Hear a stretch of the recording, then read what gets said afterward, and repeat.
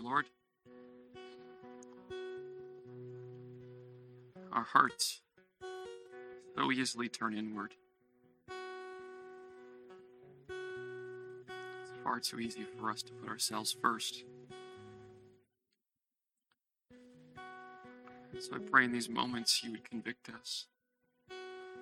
You would shape us for the good of your kingdom and for the good of others, for your glory. Pray that these words would be yours and not my own. Holy Spirit. In the powerful name of Jesus, I pray. Amen.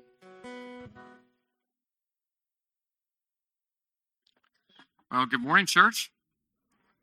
It is good to be back in the pulpit. It's good to see your faces. If you don't know who I am, my name is David. I'm the teaching pastor here at Hollis Center Church and a member of the preaching team. And I'm happy to be here on this cool morning. Now, I've entitled this message, Rocks Ahead. We're gonna get to what that means in a second. But if you remember last week, so Steve had kind of a New Year's message, a message giving us wisdom for the new year, and I kind of get my turn at that sort of this morning. But Steve, in his time in Ecclesiastes, there were two bits of wisdom we find in the book of Ecclesiastes I think kind of rose to the top in my own mind, especially as I was studying for this message. And one of those is that we don't know the future. Or that's not something that God has really given to mankind. We do not know whether 2023 is going to be a good year or a bad year for this church, a good year or a bad year in our own families, our own personal lives. But we've been given the responsibility and the hope of trusting our Creator in 2023. But also something that Steve briefly did mention, as we see in the book of Ecclesiastes, there is nothing new under the sun. That in this life, we see patterns emerge, that we as people are very predictable. Our hearts are reasonably predictable, and we see the same patterns emerging over and over and over again in human history. And so while we do not know what the future holds, we can see a lot of patterns in this life. Now, as many of you know, I like to enjoy the outdoors. I wouldn't say I'm an expert outdoorsman, and especially when it comes to canoeing, I'm not an expert canoeist, if that's even the proper term. But the past couple years, I've really gotten into canoeing and fixing canoes, and I've also enjoyed the past 2 years, hanging out with some people that canoe down rapids. Not huge rapids, okay, I don't have a death wish, but, some small rapids can be really enjoyable. And it's interesting, you also learn this, if you're into fishing, is that streams and rivers are predictable and also unpredictable at the same time. That, you do not know what is going to be around the next bend if you have not been around the next bend. And even if you have, maybe it changed while you were gone. But at the same point in a stream, there are the same patterns. There are runs, there are riffles, there are shallow areas where there are rocks sticking through, and you can see them in the water. You can see that rippling effect on the surface, and there are rocks. If you canoe through there, you need to evade the rocks. You might even need to carry the canoe so you don't destroy it.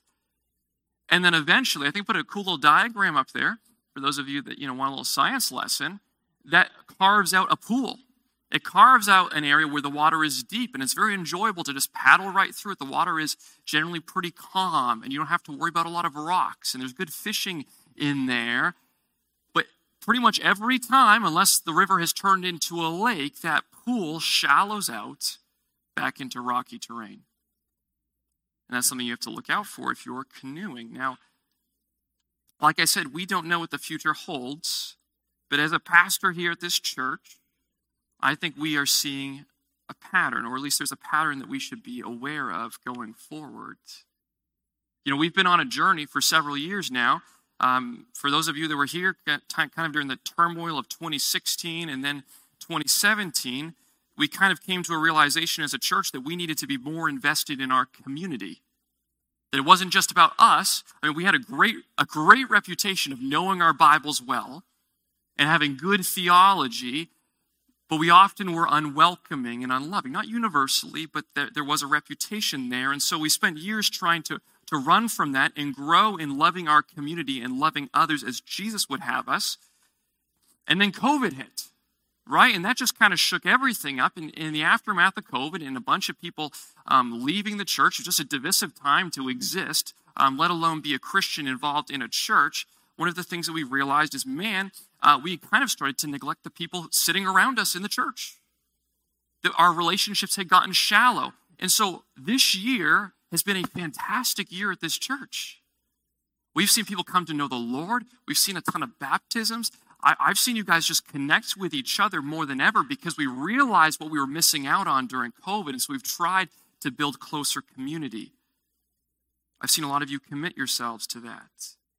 And so in a sense, this past year, 2022, has been a pool. It's just felt awesome. But we have to recognize that sometimes you hear the rumbling because the pool doesn't last forever. And as we get busier, all of our lives, right, this past year, the one word I hear from everyone is busy. As we've kind of come out of that time where there was nothing going on, and then we're coming into a time where all the programs are ramping back up and families are gathering together and everything seems busier than ever, the danger is that as we fall back into our old patterns, that we become self-centered again. That we would not come together as a church with the purpose of serving one another and serving our community and serving beyond, but they would become, well, it's really about me. I've had a hard week. I just need to kind of come here and unwind, and these people need to take care of me. So today we're going to look at this idea that taking the form of a servant, following Jesus' example, is the cure to destructive and selfish consuming. This mindset of just coming, saying, hey, I'm going to come here, I'm going to absorb the content, I'm going to receive what people have for me, and then I'm going to go on my merry way. That destroys churches. And the cure to it is taking on the form of a servant that Jesus has shown to us. So please turn with me in your Bibles to Matthew 20, verses 20 through 28. This is one of three passages we are going to zoom through today. If you don't have a Bible, it will be on the screen, and there are some black hardcover Bibles scattered around this room that you are welcome to take if you don't have a Bible.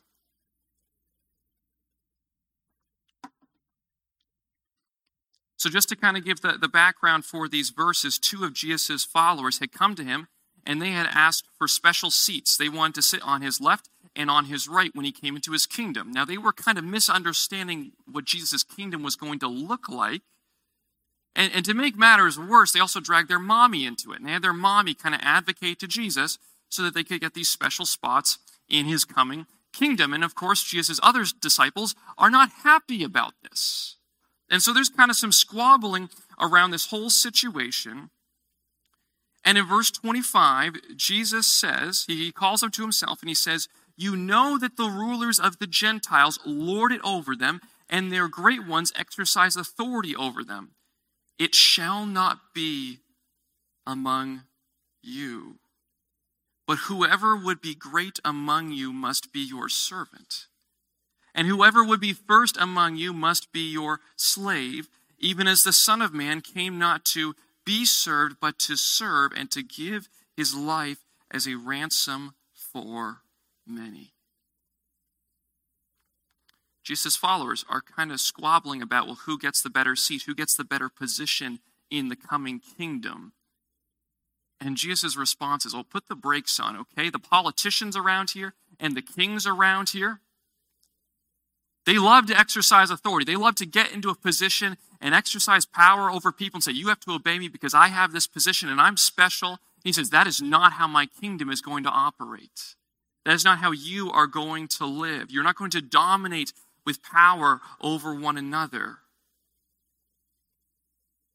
But if you want to be great in my kingdom, the path to greatness is to be a servant. He says, I am the example of this. He says, even the Son of Man came not to be served, but to serve and to give his life as a ransom for many. That God himself, in the flesh, Jesus Christ, he came not to force everyone to bow down to him and to give him gifts and give him praise, even though he's the one being in existence who deserves all of it. He came to die, to be a ransom for his people, to pay for their sins. That's the example we have. And we see another piece of this powerful, powerful picture in Philippians chapter 2. You can turn there with me as well. Some of you might be tired of me going to this passage, but it's just such a powerful, convicting image of our Savior. Philippians 2, starting in verse 1. It says, and this is the Apostle Paul writing to the church in Philippi, he says, "So if there is any encouragement in Christ, any comfort from love, any participation in the Spirit, any affection and sympathy, complete my joy by being of the same mind, having the same love, being in full accord and of one mind. Do nothing from selfish ambition or conceit." We're going to pause right there. Paul is appealing to this church, and he says, look, if Jesus matters anything to you, if God has come into your life and he's changing you, and he's changing your character to look more like Christ, if you have affection and sympathy and joy, you need to be one. You need to have the same mind and the same love. And isn't it so true that often as churches we tend to drift to one end or the other? That either you got people that say, oh, we just want to love, love, love, love, love, but they don't have unity around what they believe and they fall apart, or a church that says, man, we really want to be of one mind and you have to believe exactly every single little sentence that we believe, and they're all about doctrinal purity, but they miss the love. And the thing is, in Christ, those two are perfected. And that's what he wants for his people. That we would be of one mind, we would have unity of thought, but also unity of affection, unity of love. And he says, do nothing from selfish ambition or conceit. For those of you that are old school, maybe your KJV would say faction and vainglory. Those are kind of cool words. Faction and vainglory. Selfish ambition or conceit. Man, it can really mess a church up when everyone is looking to get what they want and make themselves look great. Here's a really old quote. There's a guy named John Chrysostom. He was a preacher a long time ago. And he said, in referencing this passage, he said, hence it is that love waxes cold. That is, that love grows cold. When we love the praises of men, when we are slaves to the honor which is paid by the many, and this is the line that really gets me, for it is not possible for a man to be the slave of praise and also a true servant of God. Ouch. Because I can really be a people pleaser at times. Right? This is something we struggle with, especially with social media. Right? There's this pressure and this temptation to gain glory and attention for ourselves, and yet that is not God's design for his people. So that we would be servants to one another. And this is the solution that Paul offers this church to their conflicts in verse 4. He says, the second half of verse 3, but in humility count others more significant than yourselves. Let each of you look not only to his own interests, but also the interests of others. So he says, look, put other people's interests before your own. And then he gets to Jesus as the perfect example of this. Have this mind among yourselves, which is yours in Christ Jesus, who though he was in the form of God, did not count equality with God a thing to be grasped, but emptied himself by taking the form of a servant, being born in the likeness of men, and being found in human form, he humbled himself by becoming obedient to the point of death, even death on a cross. Therefore God has highly exalted him and bestowed on him the name that is above every name, so that the name of Jesus every knee should bow, in heaven and on earth and under the earth, and every tongue confess that Jesus Christ is Lord, to the glory of God the Father. Jesus is the perfect example of the backwardness or upside downness of his kingdom. That him being the one being who deserves all glory, all praise, came in the form of a servant. He humbled himself. He didn't even consider equality with God the Father a thing to be grasped, even though he has it. And he died for us. And yet through Christ's suffering, being raised from the dead, ascending to the Father, he is exalted above all other beings. And all of that was through being in the form of a servant. Right? And this is the good news for us, right? Because we as human beings are selfish to our core. Not that we sometimes do things, not that we don't sometimes do things that are not selfish, but our hearts are broken. They are bent towards ourselves and away from our Creator. And living in our sin, we are under His wrath. We're under the punishment of the righteous judge, and yet that same judge came down in humility and paid the penalty for us. We put our trust in Jesus. We are forgiven. And we are exalted. We get to go from being criminals to sons and daughters of the King of the universe. That's what we were created to do. That's the place we were created to be, is at our Father's side. Ephesians 4, last passage. Ephesians 4. Starting in verse 10.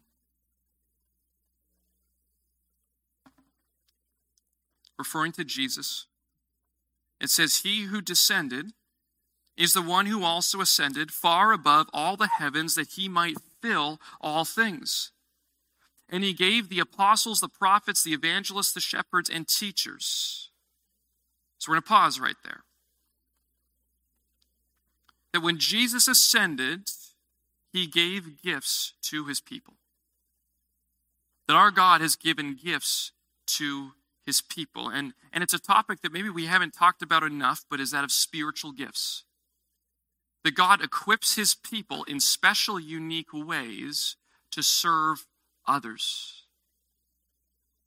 And here, in this specific passage, it's referencing apostles, prophets, evangelists, shepherds, and teachers. These are all positions, and Christians today kind of argue about, to what degree do those still work, and, to what degree do we use those as titles. But the bottom line is, for what we're going to talk about today, that these are generally leadership gifts. These are generally the gifts of the people that you give the title pastor or elder. And so what is the purpose of leaders in the church? What is the purpose of these people who have these certain gifts? Well, it says in verse 12. It says to equip the saints for the work of ministry. Well, that's interesting, because often we see hiring someone as a way to do the ministry. Well, we're going to hire someone to do the ministry. We're going to hire someone to fix this. We're going to hire someone so I can bring my neighbors to them, and then they can tell them the gospel. And yet the role of leaders, teachers, and all of these people in the church is to equip all of us to do the work of the ministry. The ministry is our collective responsibility. It doesn't rest on a single person or a certain type of gifting. All of us have different gifts, but we all have a place in doing the work of ministry. And this ministry is for building up the body of Christ, verse 13, until we all attain to the unity of faith and of the knowledge of the Son of God, to mature manhood, to the measure of the stature of the fullness of Christ, so that we may no longer be children, tossed to and fro by the waves and carried about by every wind of doctrine, by human cunning, by craftiness in deceitful schemes. Verse 15, rather, speaking the truth in love, there it is once again, truth and love together, we are to grow up in every way into Him who is the head, into Christ, from whom the whole body, joined and held together by every joint with which it is equipped, when each part is working properly, makes the body grow so that it builds itself up in love. That this work we have, this collective work of being equipped and then doing the work of the ministry, it is a lifelong work, because we are not fully mature yet. The church is not fully mature. It's not going to be perfect until Jesus comes back. So we got a lot of work to do. We have a lot of work before us. And the final picture of the church is Christ as the head, and the rest of us are a bunch of body parts. There are other passages that talk about that, and we fill it all in, and every body part's a little bit different. And the goal is that every part would be working properly. For those of you that are mortal, which I think we all are, do all of your body parts work perfectly, properly? No, okay? And there's some of you that are, shaking your heads more than others, and those heads tend to have gray hairs on them. Not universally, right? But our bodies, they just don't work properly. And as time goes on, they tend to work less and less properly. And man, there's certain body parts, and sometimes it's just a little organ or just a little hormone that's off, and it just messes you up. Right?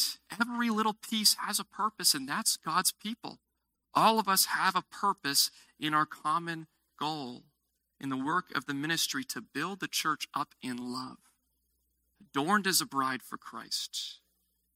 So if you think that, well, I lack certain gifts, I'm not a pastory type of person, so there's nothing for me to do.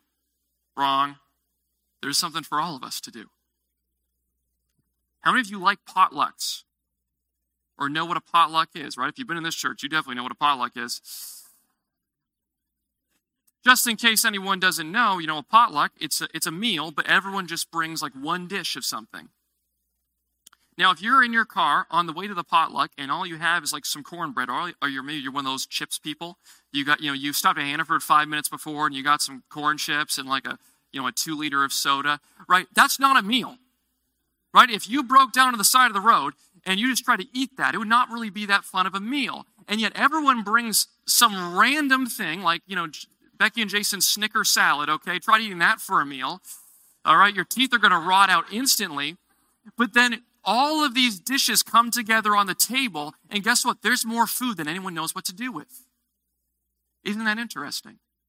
And yet, if people start taking this mindset to a potluck of, well, no, I'm just coming to eat, right? I'm just coming to get fed. I don't need to bring anything. Other people need to cook for me. There's going to be less and less food.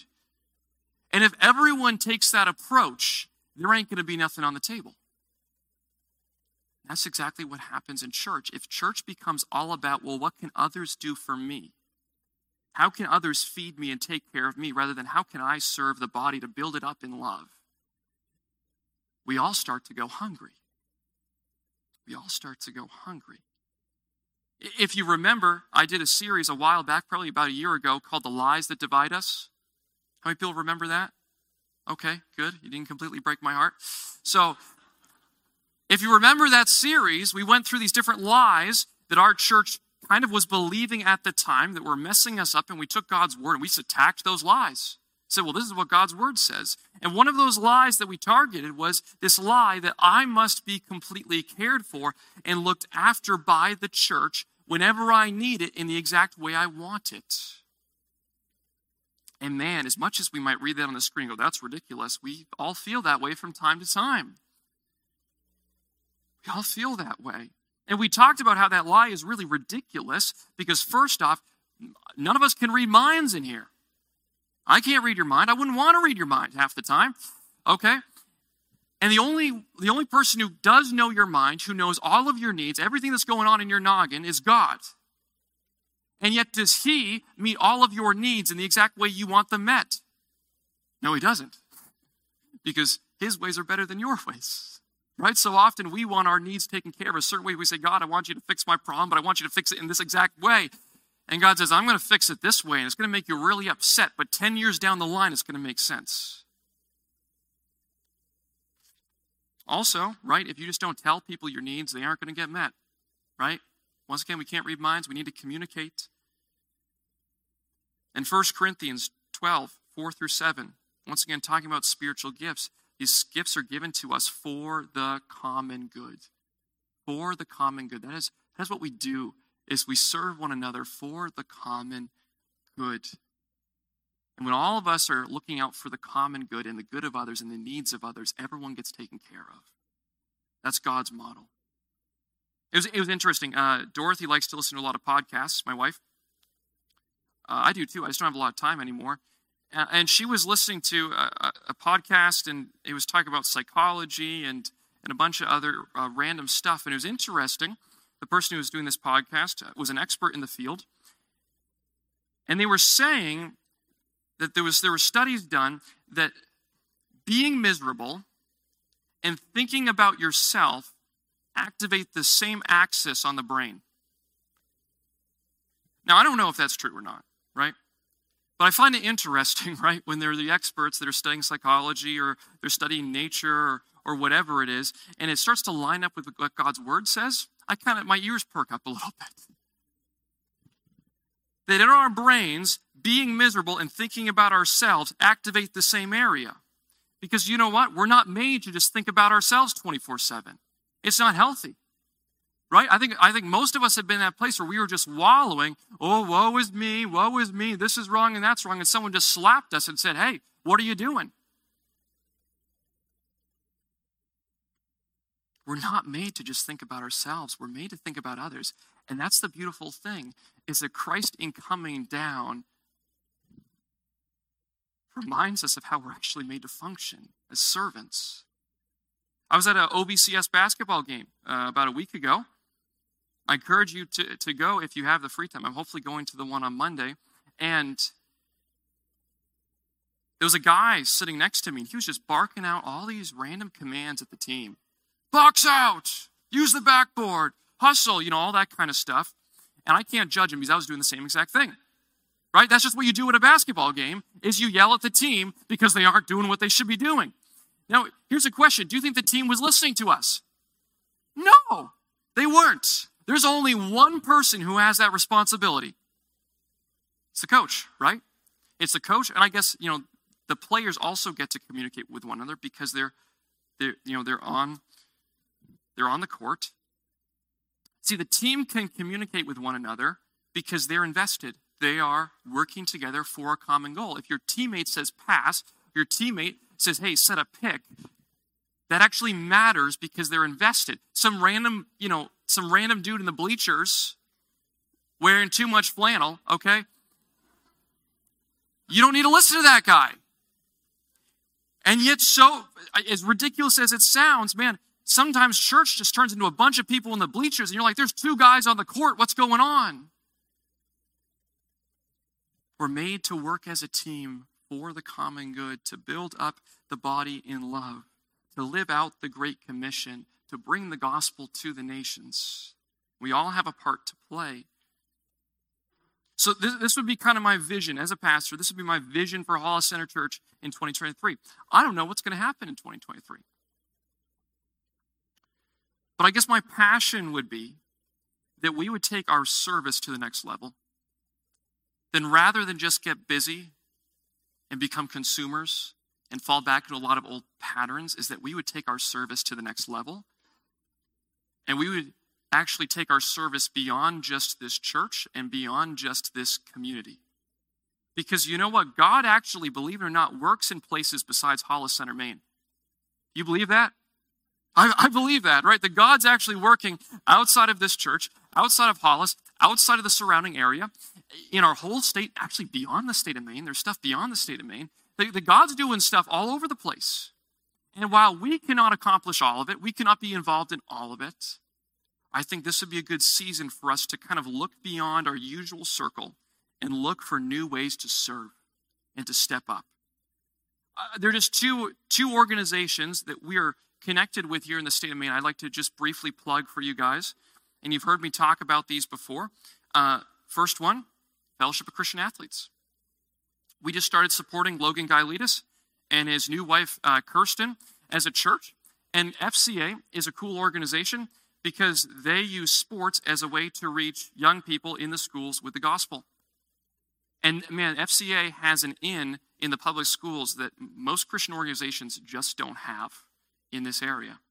And so I did put up the link if you want to support Logan personally, but what I want to actually talk about is that they put on events in our area throughout most of the year.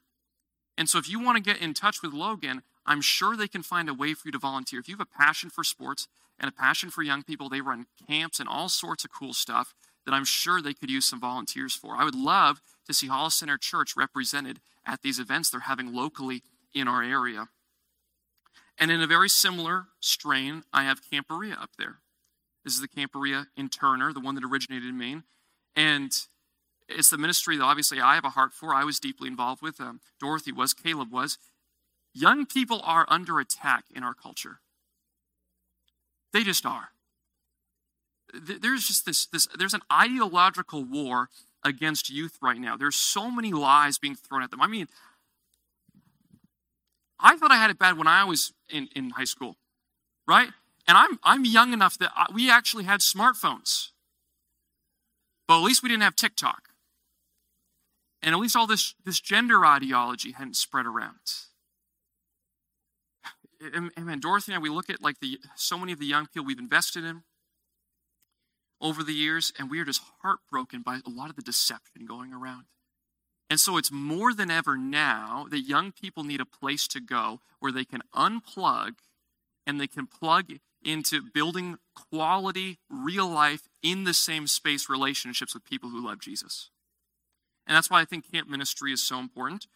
And so there are a lot of ways to support Camp Berea. You could support Cody. You can give directly to the ministry. Some of you have, and I'm so grateful for that. But what I would like to really focus on is two things. In the spring, we're going to do a paper goods drive for Camp Berea. Being a staff member, paper goods was always kind of an issue because we had like a shoestring budget because we wanted to get the kids who needed to be there to camp, so we keep camp costs low, give out a lot of scholarships. Sometimes it meant you didn't have paper towels. And so this year, I just love to bless Camp Berea that we do a drive out there with paper goods. And also work days, right? It's a facility that needs raking and fixing, all different skill levels. So I'm going to let you guys know when there's a work day coming up. And I'd love for a bunch of us to meet up in the parking lot and just go up there in full force and just bless their socks off. Right? These are just small ways for us to kind of get connected to what God's doing right outside of our immediate area. I'd encourage you, keep your eyes open, keep your ears to the ground, see what God's doing elsewhere.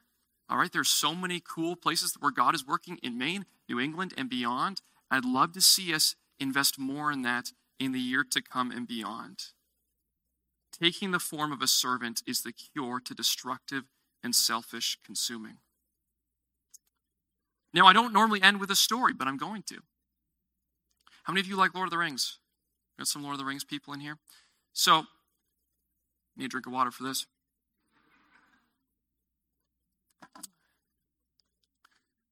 So, there's a character in Lord of the Rings named Éowyn.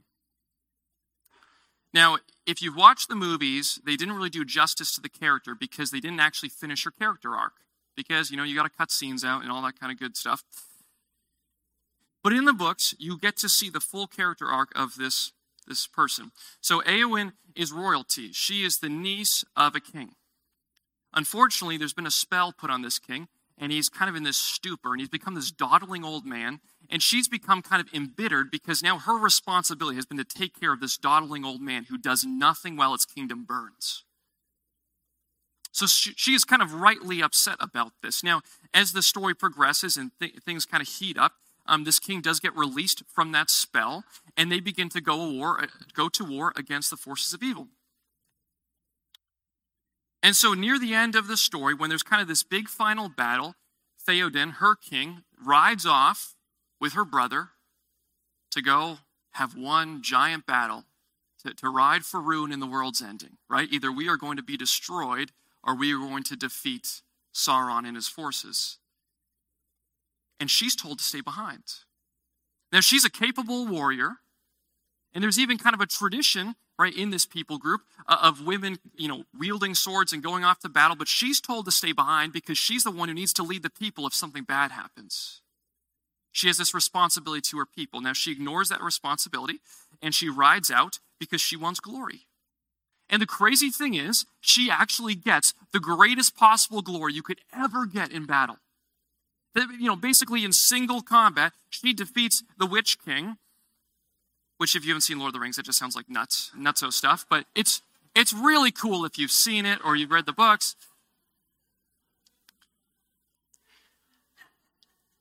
Pearls before swine, I'm telling you. So, anyway. But she falls ill, right? She's wounded in battle, she falls ill, and she's losing the will to live. And so then a different king, the king who's kind of supposed to be the king above all kings, the top-notch king, Aragorn. Right, see, so those of you who like Lord of the Rings now are like, you're butchering it. And those of you who don't like Lord of the Rings, you're like, this is nerd lingo. I'm trying to translate between the two, and it's difficult. So, Aragorn comes and he heals her.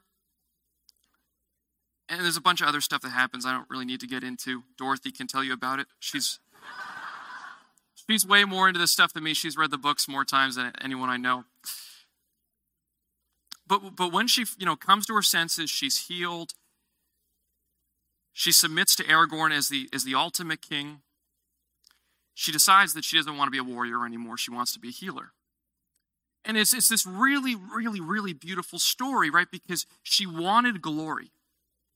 She wanted to go out and get something that she just desired in her deepest heart. And then when she got it, it wasn't enough and she was losing the will to live.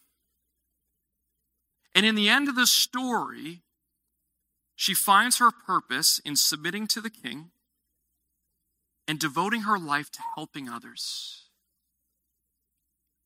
And man, is that not a beautiful picture of the Christian life? Is that so? We live in this culture that is pushing us to have a platform, that's encouraging us to gain a following, right? Try to be as clever or as funny as you want on social media, and maybe people will follow you, and eventually maybe you'll get sponsors. And right, you talk to kids in elementary school, almost all of them want to be influencers. And there's so many other ways that we as people, we want glory, or we just want respect, or we want money. There's something that we just really want. And yet when Christ comes into our life, something changes. And we realize in submitting to the king that pursuing our own personal glory isn't really going to get us where we want to go. But rather the path to peace, the path to purpose is the path of a servant. And following the steps of Jesus and serving others and becoming a humble servant. We find purpose in the path of servanthood. So I'd like to encourage you guys with that today. Encourage you to serve in this upcoming year, to serve here, serve the people in your community, and to even serve beyond. Let's pray. Jesus, you are so good to us.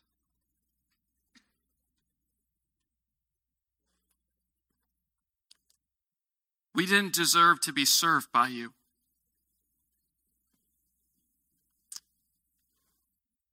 And yet you gave up everything so that we could be sons and daughters of the King. And Lord, one day, when your kingdom is full and complete, Lord, there will be lots of crowns, and there will be glory, and there will be mansions, and there will be so many wonderful things. But they aren't going to the people who put themselves first and make themselves great. You said of your kingdom, the first shall be last, and the last shall be first. Help us to have your love, to serve others, to put others' needs before our own. And in doing so, may we reflect your character, your love, and may others come to know you. In the powerful name of Jesus, we pray.